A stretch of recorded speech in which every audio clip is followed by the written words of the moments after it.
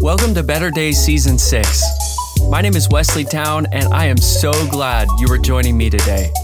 Better Days is a listener-supported nonprofit seeking to bring hope, awareness, and education to the human experience of mental health and suffering. We aim to deconstruct misconceptions of what it means to be human and follow Jesus. If you'd like to learn more or support our work, you can check out our website, betterdaysfmly.co. Again, that's betterdaysfmly.co. Hi, Better Days family. I'm so glad that you joined me today for a conversation about processing our past, family of origin, and our future. I teach an all-day version of Better Days Talks, and one of the sections is on family of origin and processing our past. Whenever I teach this section, I immediately sense the deep emotional processing in the room. Why is this? Because our past has a profound influence on each of us. As Peter Scazzero states in his book, Emotionally Healthy Spirituality, it is not possible to erase the negative effects of our history.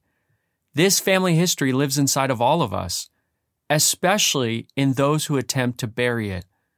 We often underestimate the deep, unconscious imprint our family of origin leaves on us. Processing our past is an important factor into being a fully alive, fully present human and follower of Jesus. We all want a future that we feel at peace.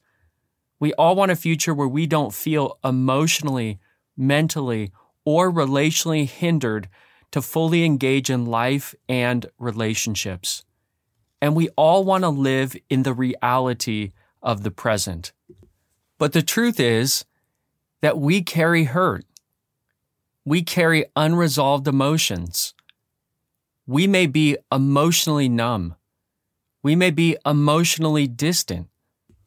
We may be mirroring what we wanted to escape in our family of origin. So what is processing our past? Processing our past means that we reflect on how our past has influenced our life, our emotions, our thoughts, and our choices, and to evaluate where there may be unresolved pain, unresolved emotions, or areas where we may be unaware that we are repeating the same negative patterns from our family of origin. Some of us may need to do this with a professional who's skilled, especially if we have deep-rooted trauma that we've never processed or healed from. I'd like to say something. Some may think that as a follower of Jesus, that our past does not influence our lives in the present or future. But that's an incorrect train of thinking. I used to believe that. I used to think, I'm changed, transformed. My life is now being formed in Jesus. I'm forgiven. And therefore, I don't actually need to proactively process through what happened in my past. I want to give you two examples that dismantle that train of thought.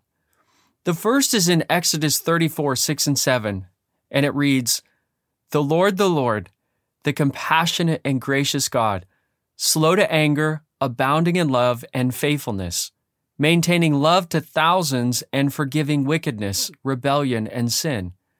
Yet he does not leave the guilty unpunished. He punishes the children and their children for the sin of the parents to the third and fourth generation. You may read that latter part and have a lot of questions, so let me explain what he's saying here. This pictures the influence of sin on present and future generations. Future generations have a probability that they will follow in their fathers or their mothers or their family of origin, we could say, footsteps.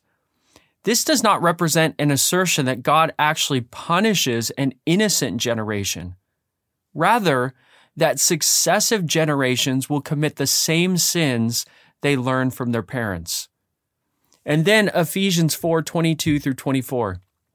This reads, you were taught, with regard to your former way of life, your past, to put off the old self, which is being corrupted by its deceitful desires, to be made new in the attitude of your minds, and to put on the new self, created to be like God in true righteousness and holiness. This teaches us that we are to be proactive participants in the transformation of our interior life. Transformation, does not occur passively. It's a proactive reality. And that's why processing our past is a part of this transformation, development, formative process, because we proactively engage. Maybe you feel overwhelmed with how to go about this. So I'd like to give you kind of 3 areas just to kind of process this whole idea of processing our past, processing our family of origin, and being whole and healthy in our future. First, I would like to point out 4 words that may be applicable to processing our past. The first is, some of us need to experience healing. That might be the word that you need to experience as you're processing through this. Some of us need to experience growth, so change, transformation. Some of us need to experience forgiveness, where we are forgiven, we receive forgiveness, or we forgive someone else, where that may be hindering being wholly alive and fully present in our future. And then some of us need to experience grace. Grace covering guilt or shame or things that we did wrong in our past, because there is grace to cover over and to forgive you, and you need to receive that. I want to say, in regards to healing, growth, forgiveness, and grace, that pain, guilt, shame, and trauma have a powerful influence on our lives. These emotions and experiences can be rooted deep within us because of a past experience. That's why these 4 words, healing, growth, forgiveness, and grace, are so vital to meet those areas of our life that are hindering us being fully present, fully alive, humans and followers of Jesus in the present and in the future. Second, I would like to share with you a few helpful words and questions to ask yourself in processing your family of origin influence. 2 words that are helpful in processing your family of origin influence. I always teach these when I do a Better Days talk on this. The first is this, validation. And the second is deconstruction. Validation means that you're validating the good and healthy things that you saw and learned in your family of origin. And I think that's so important. Even if you experience some really hard things like I did growing up in my family of origin, there was areas that were good and healthy. There were things that I learned that I can validate as I look back on my past and on those formative years of my life. The second term, deconstruction, means that we may need to find healing, or we may need to unlearn dysfunction or unhealthy patterns we learned in that ecosystem environment where we were being cultivated and developed. So validation and deconstruction. The point of this is to find healing and to pursue awareness and to unlearn the negative traits so that we can feel whole and alive as humans and followers of Jesus. So here are some questions that help to bring awareness to our family of origin influence upon our lives. I'm just going to list these and you can process through them. What was the nature of your parents' relationship? That has an influence on our lives. What was the nature of your parent-child relationship? That has a huge influence. What was the nature of your siblings' relationships? How did your family of origin relate to one another in relationship? What was the emotional nature of your family life, family of origin, home life? How did your family deal with conflict? How have these relationships affected you relationally in your other relationships and emotionally in your relationships? How have you adopted these relational and emotional traits? And this is really important too. Were you conditioned in a family where there was trauma or fear or unhealthy control or polarized thinking? All of these things, these relationships, these experiences, have an influence upon our lives.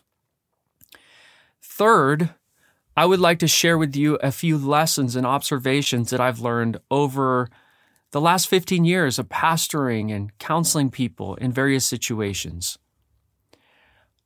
Unprocessed pain does not just go away. It sits within us and it evolves and develops over time.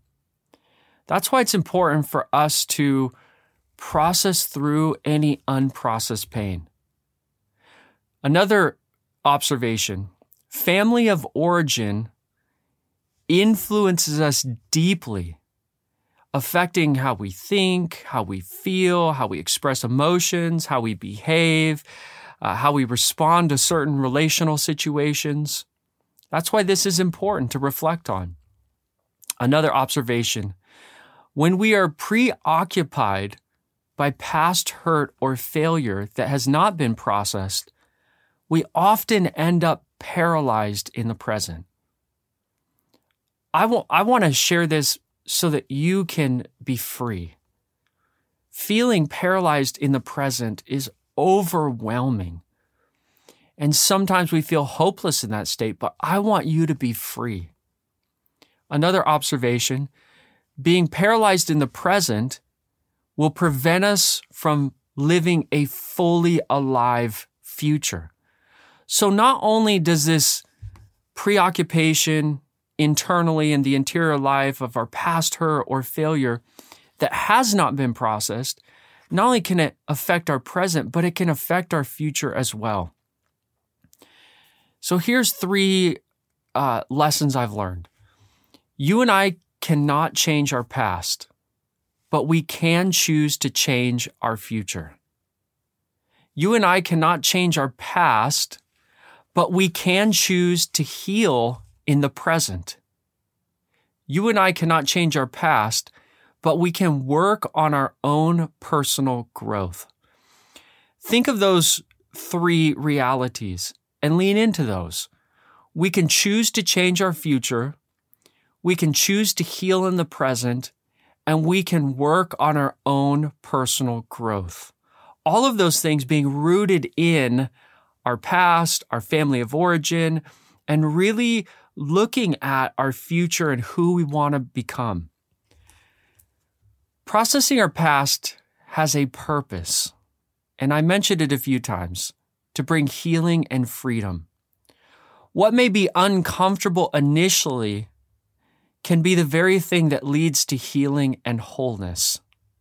And I want you to know that there is healing for you. There is hope for you. There is peace available for you. I am so sorry if you have been through really painful, hard, complicated realities in your past or in your family of origin. And I want to encourage you that God wants to meet you in the midst of your pain and help you and give you the strength and the grace to walk along this journey toward healing and wholeness and freedom. There are also people who are gifted, skilled, trained in this arena that are available to help you to talk through and walk through this journey. So once again, I want to encourage you, reach out for help. Maybe that's a professional, maybe that's a pastor, maybe that's a mentor, maybe that's a really good friend that you just initially need to start processing through this with. But I want you to know that healing comes in human relationships. I want to end with a quote from Dr. Bessel van der Kolk's book, incredible book, The Body Keeps the Score. Quote, "Our capacity to destroy one another is matched by our capacity to heal one another. Restoring relationships and community is central to restoring well-being. Language gives us the power to change ourselves and others by communicating our experiences, helping us to define what we know and finding a common sense of meaning. We have the ability to regulate our own physiology, including some of the so-called involuntary functions of the body and brain, through such basic activities as breathing, moving, and touching. And we can change social conditions to create environments in which children and adults can feel safe and where we can thrive.